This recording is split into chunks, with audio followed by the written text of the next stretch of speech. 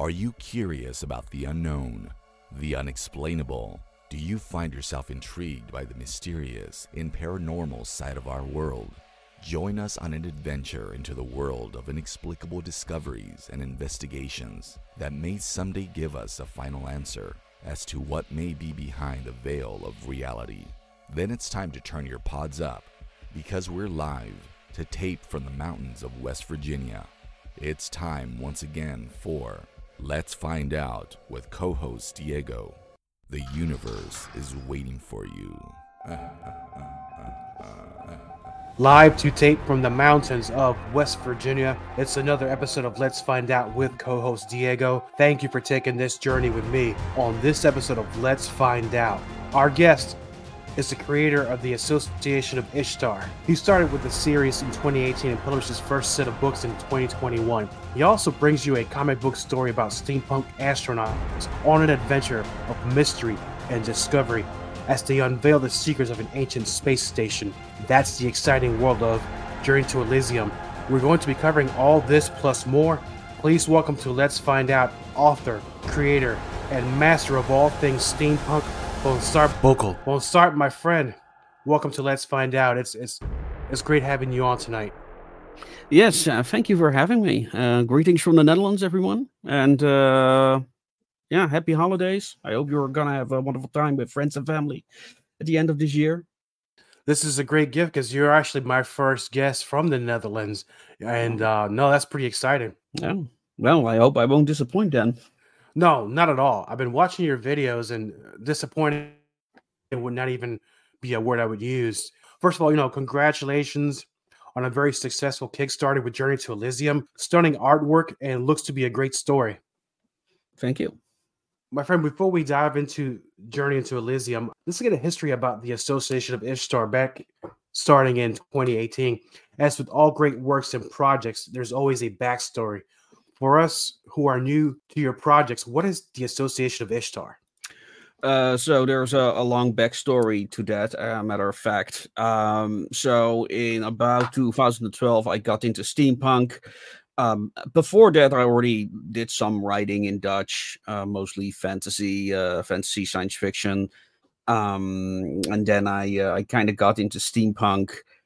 And I really wanted to explore the scene, so I started a blog called Tupperware Steampunk. And that kind of set me on a journey to blog about what is steampunk. That's also what inspired the name of the original blog.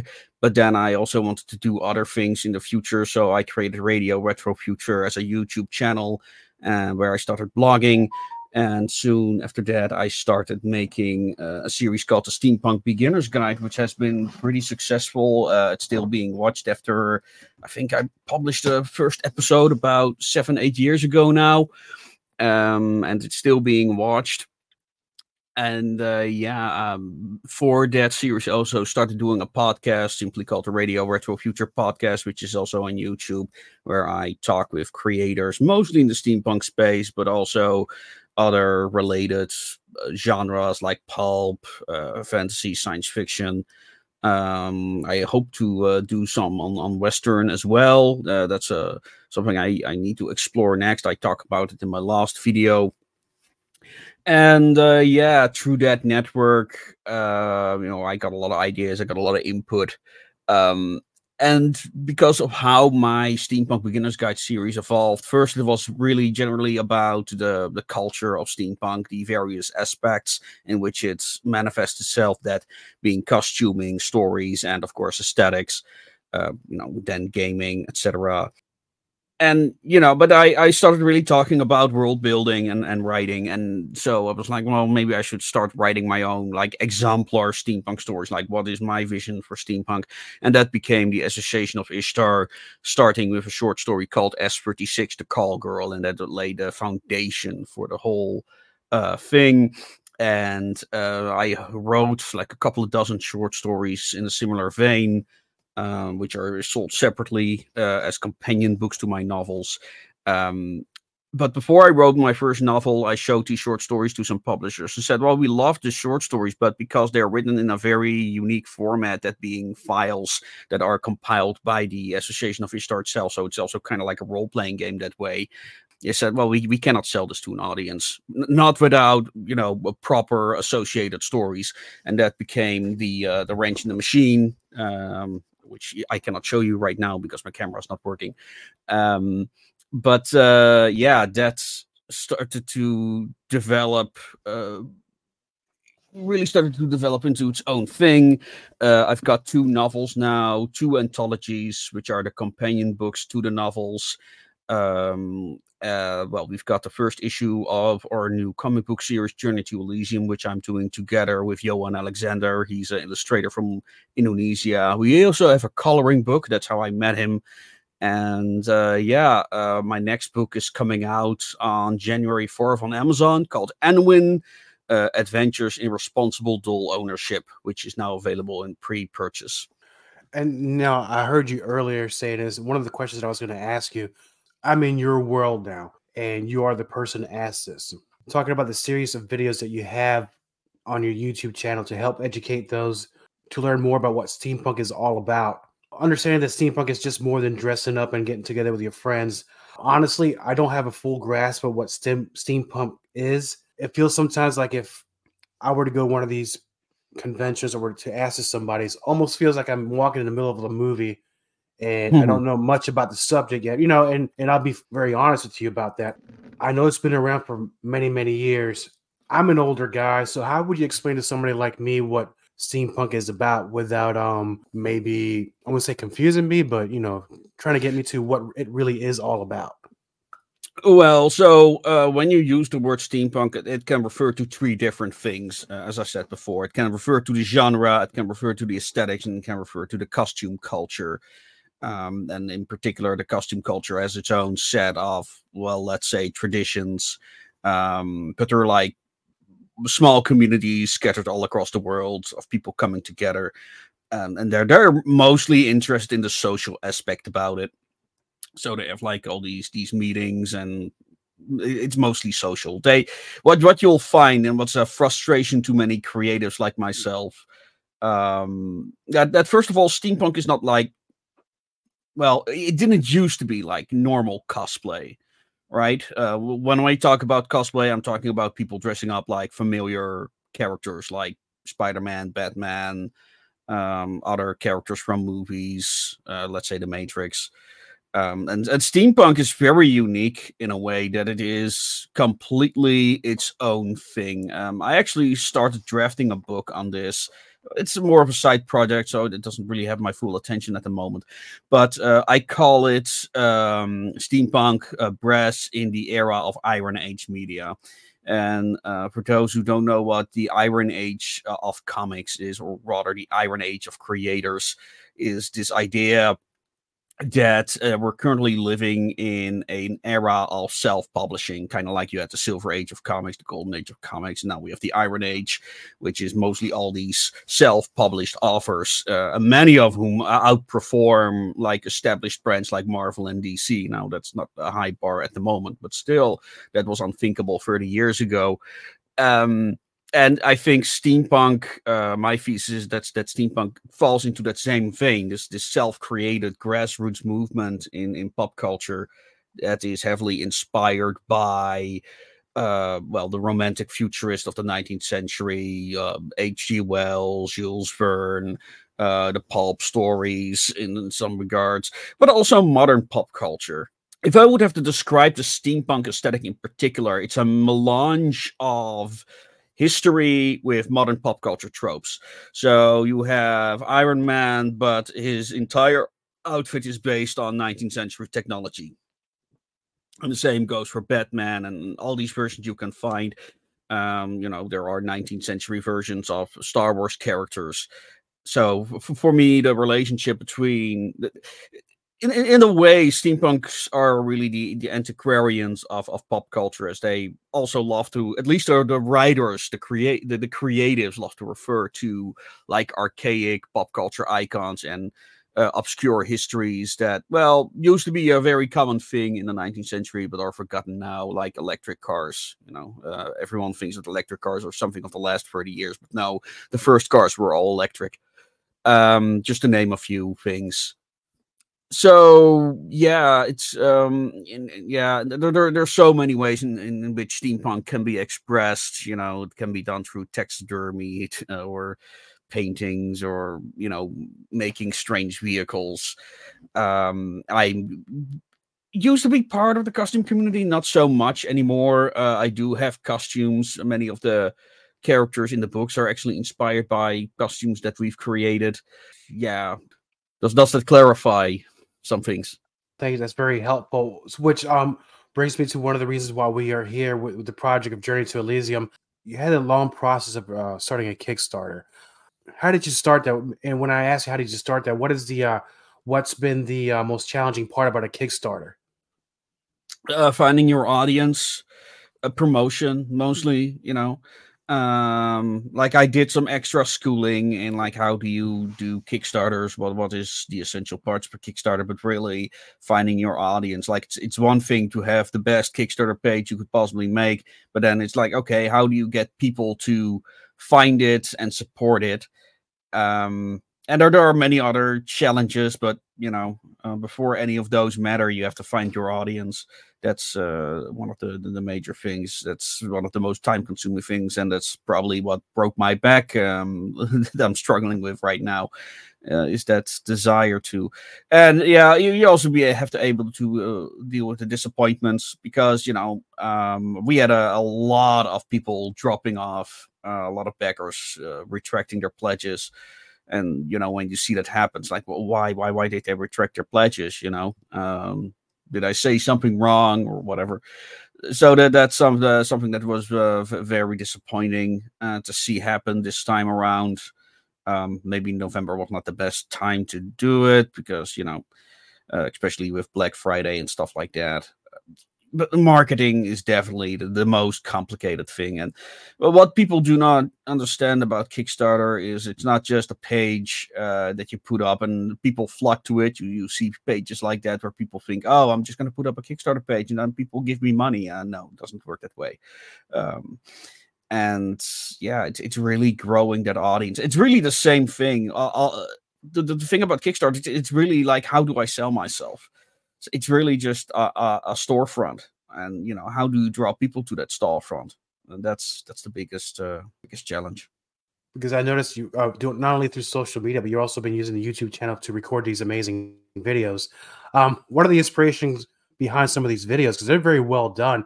I mean, you're out there, you're living the life of the person that you are out there on the camera as. Mm-hmm. Yeah. So the first videos.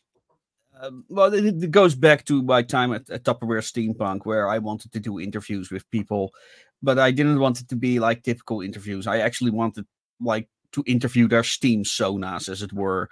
So I created this character called Dankard Lexicon, who basically started like interviewing these people, but I had no character for him. So through the interviews and the stories that I wrote behind him, like how did he meet these people, he became kind of like this burglar / hacker, breaking into people's places, going into places where he shouldn't go.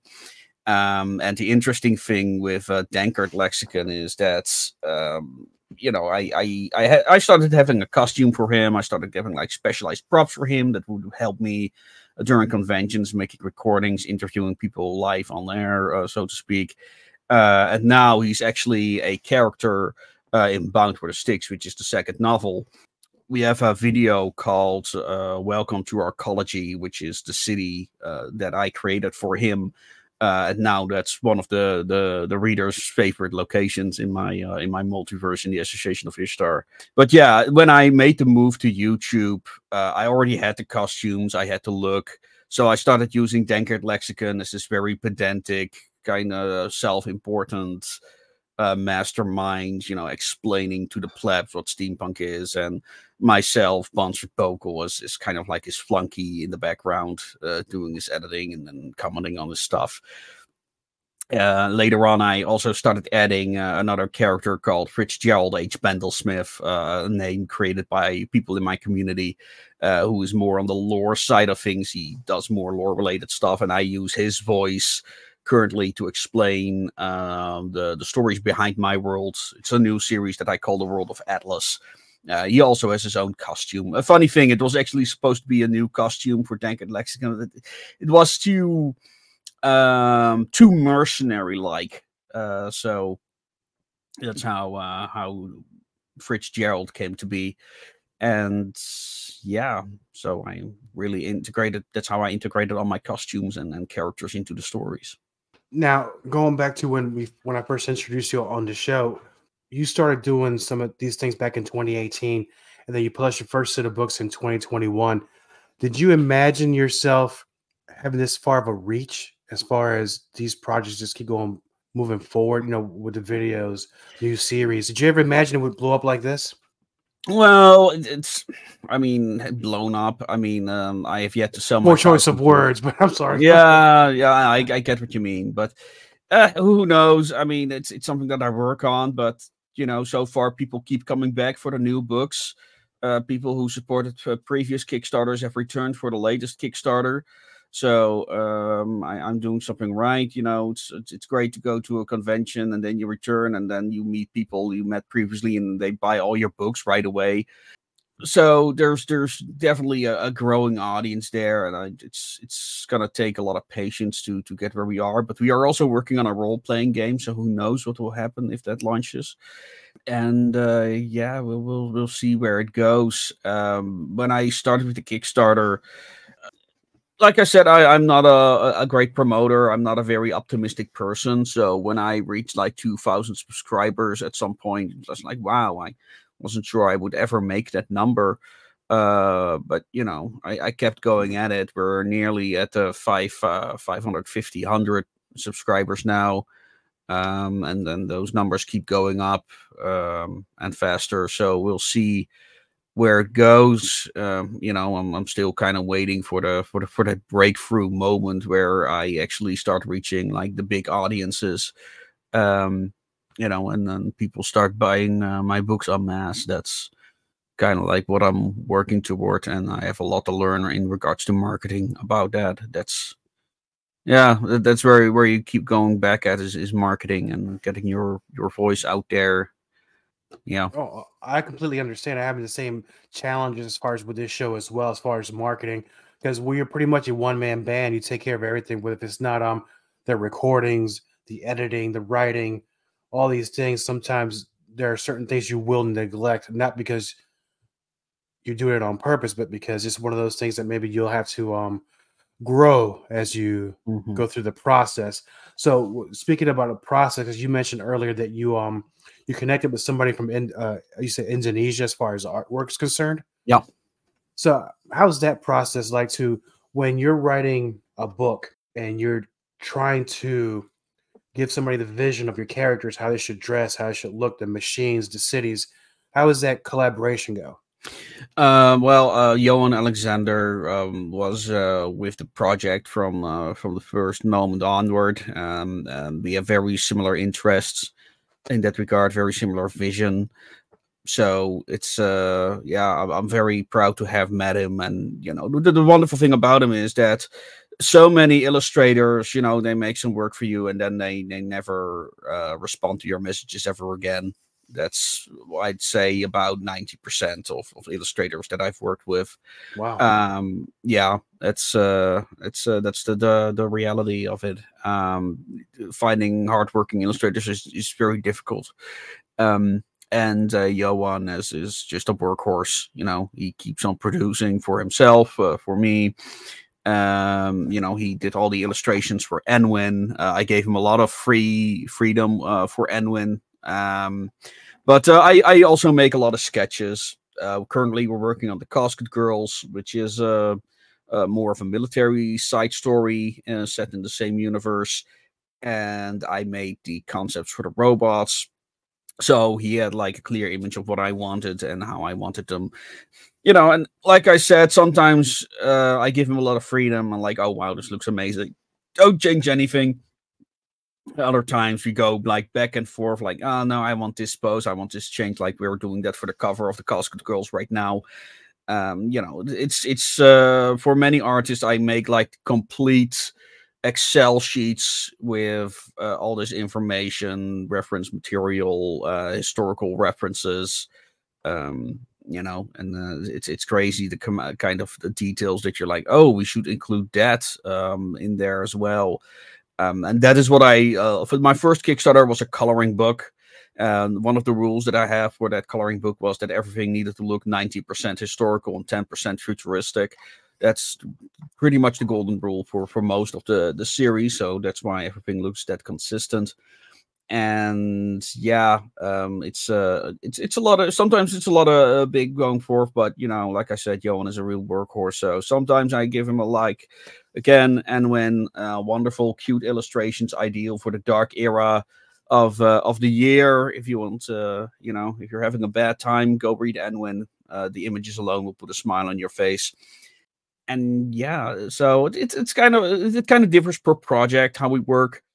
What I also done here, I have the anthologies. This is the Arcology Companion, which is the companion to Bound for the Sticks, and 321 Notebook, which is the companion of the Range in the Machine. And these are completely in color. They actually look like files. But I also love sketch work. So just the plain line art. So what we've done is, I just asked people in our community, hey, would you like to have like a crude drawing made by you of your of whatever your vision of the world? And they're included as kind of like sketches made by the associates inside the files. So that's some ways of doing it. No, and I'm looking at, and I know the listeners of Let's Find Out can't see because we do audio, but some of the beautiful artwork that you're showing us or showing me here. If you were to go back, I don't know when you first started writing these books and having these ideas, and I know it's one of those things where a lot of people know what my source material is, or people who have influenced my work is. You may have mentioned it a few before what we're talking, but who are some of the go-to people or books that you've read in the past that is still in your mind, the little seed that influences what you do?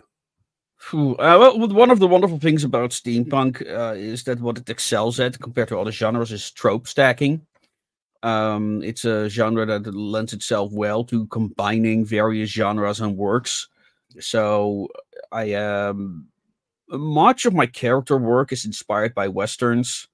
I think that Western is an essential genre to understanding steampunk characters. In the Range of the Machine, there are a lot of references to Ghost in the Shell. I mean, the title itself is a reference to Ghost in the Shell.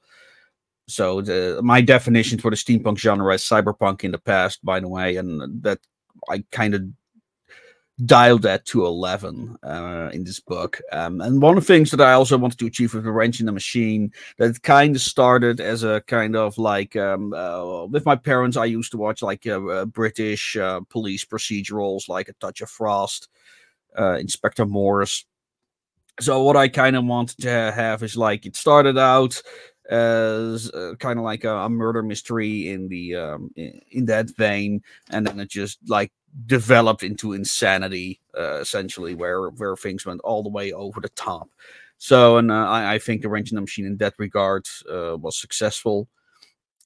But yeah, a lot of people call the Range in the Machine Love Holmesian because it has like both elements of Sherlock Holmes and Lovecraft.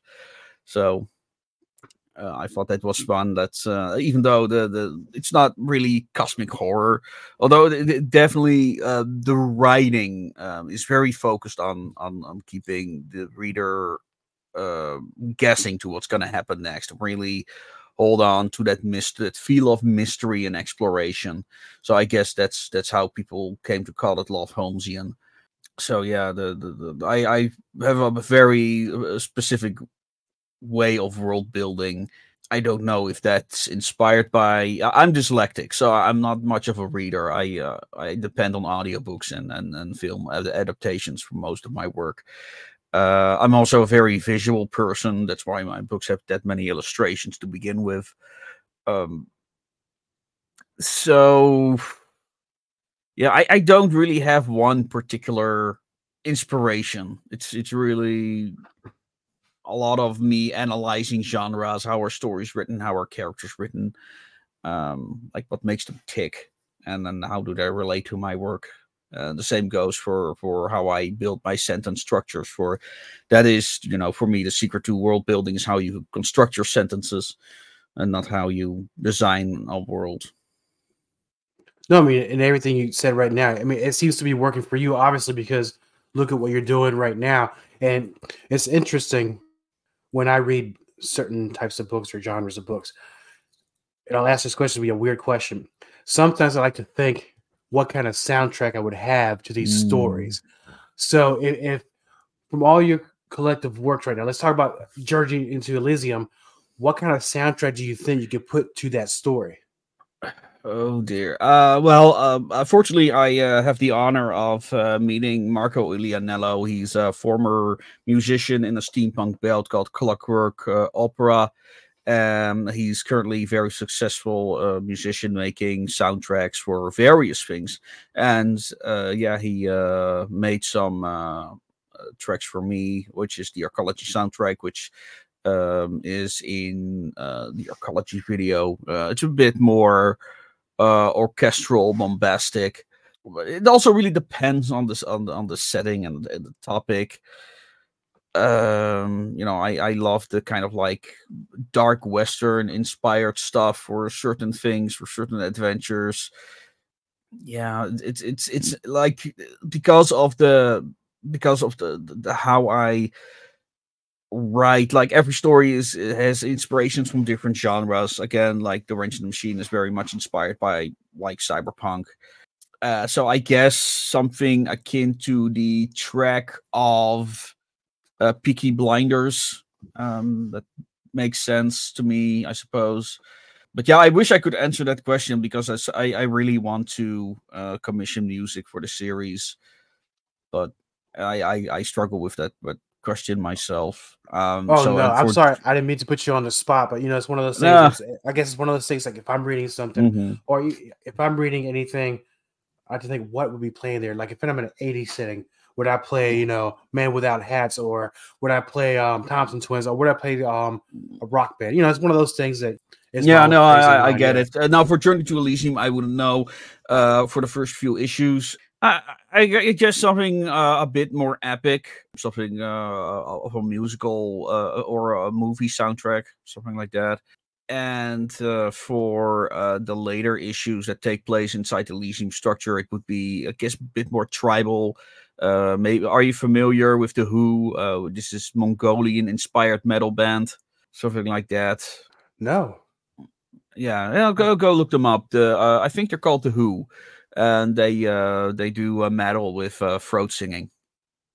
I'm a metalhead, but that one escaped me. I will definitely take a look at that tonight, and I want to say a few things here. But before I say that, for the listeners of Let's Find Out, I can tell you a little more about your works, because I know Association of Ishtar.com, but you also have a lot of other things too. If you could run by that, where can they buy their copy of Journey to Elysium? Well, Journey to Elysium, they can either order it through my own web store, which is Bonsart at Gumroad.com. Link is on our website. And you can find my books on most websites as ebooks, paperbacks, mostly on Amazon. And I think I published some of them through Drive to Digital as well. So they might appear on other websites as well.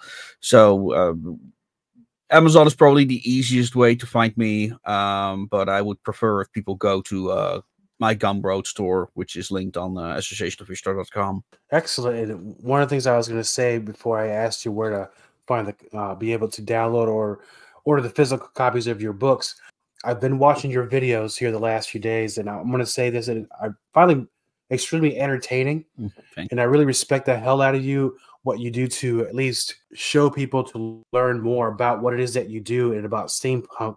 And I kind of felt a little bit better by the interview as far as when I was having you on, because I didn't want to ask you really 100,000 questions. You always get asked the same thing, but I really appreciate the educational value of the videos, if I could say that. Well, I'm an educator at heart, so that's. And I recently made a video where I respond to a YouTuber called the Library Ladder, if I'm not mistaken. His channel is called, where he kind of like has which is funny. Like he had this bibliophile approach to the steampunk genre. So there's like this overview of from the romantic futurists to the so-called proto-steampunks like Michael Moorcock and contemporary steampunk. So it was fun to respond to that from a creative's point of view. And that's kind of where I'm at. And I try to keep things practical and not like with for example most of booktube, as it's called, where they say, well, you got to use show don't tell. It's like, okay, well, how do you do show don't tell? Because when I read people who watch videos like that, they have no clue what it is or how it works. That's kind of like a point of frustration for me. So I try to find a way, okay, like, how do I explain this to people? And, it's not the kind of content that people are looking for on YouTube, because like you said, people want to be edutained. They want to be educated and entertained at the same time. And for something like show don't tell, that's hard, because show don't tell takes a lot of effort to do properly. And like I said, for me, it's also a lot of in the sentence structure. So it really turns into a school lesson. So what I want to do, people can support me on places like Patreon, but also on a new website called Ream Stories. There they get weekly free stories if they become a follower there for free. And they can also become a member. And, what those funds are used for is mostly to pay my illustrators. So it's not really even for me. I'm making other people's money that way. But it's very happy I discovered the platform. I had the creator of that website on it as well. I just sent you the link to it, by the way. Michael Evans, who's also he's actually pretty well published. He's one of those guys that managed to publish a new book a month. So yeah, I'm not there yet. People think I'm very prolific, but not that prolific yet. Oh, and don't undersell yourself. You're doing a great job, my friend. And for those that want the immediate factor, that want to get a hold of you and find you through social medias, well, I know you have an Instagram, you have Facebook, you have the Twitter X. Yeah, we have a Discord as well for people who want to join our community. I really hope to get started on doing mining sprints. So I can also people can also ask questions directly, get feedback on their stuff, and also turn out ideas for the Association of Ishtar as well. We have this. I have this strategy for a submission procedure, which is 2-step. The first step is write a 150-word story. This is a great world building exercise. How do I pitch my idea to readers? This is the kind of stuff that you're gonna do if I get to finish my short story. And again, we can also implement all these ideas in our role-playing game. So that's the goal of the 150-word thing. And it's also 1 minute of text for a YouTube short. So that's another reason why I want to do that. And yeah, once I see that, and then they can write the full story or let somebody else write the full story. So amazing stuff, my friend. And if you don't mind, I know we're closing up 2023, 2024 is coming soon. Mm-hmm. I know you have a lot of things coming out. Would you mind coming on back to Let's Find Out? And we're going to discuss some more about what it is that you're doing. No problem. Love to. Thank you, my friend. This has been another excellent episode of Let's Find Out with co-host Diego. Please check us out on all our social media pages, as well as our YouTube, and we're also on Rumble. Like, share, and subscribe. Thank you for taking this journey with me. Until next time, my friends.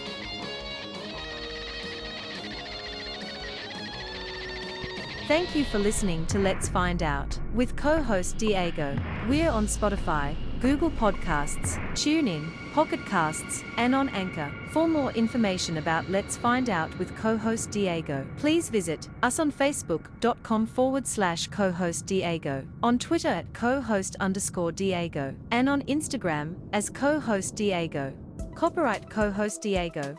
All content for Let's Find Out is the property of co-host Diego and is served directly from our servers with no modification, redirects, or rehosting. All celebrity impersonators are paid performers. The impersonated celebrities do not endorse or promote any views or opinions expressed by our guests, co-host Diego, or Let's Find Out. The information shared on Let's Find Out is provided on an as-is basis with no guarantees of completeness, accuracy, usefulness, or timeliness.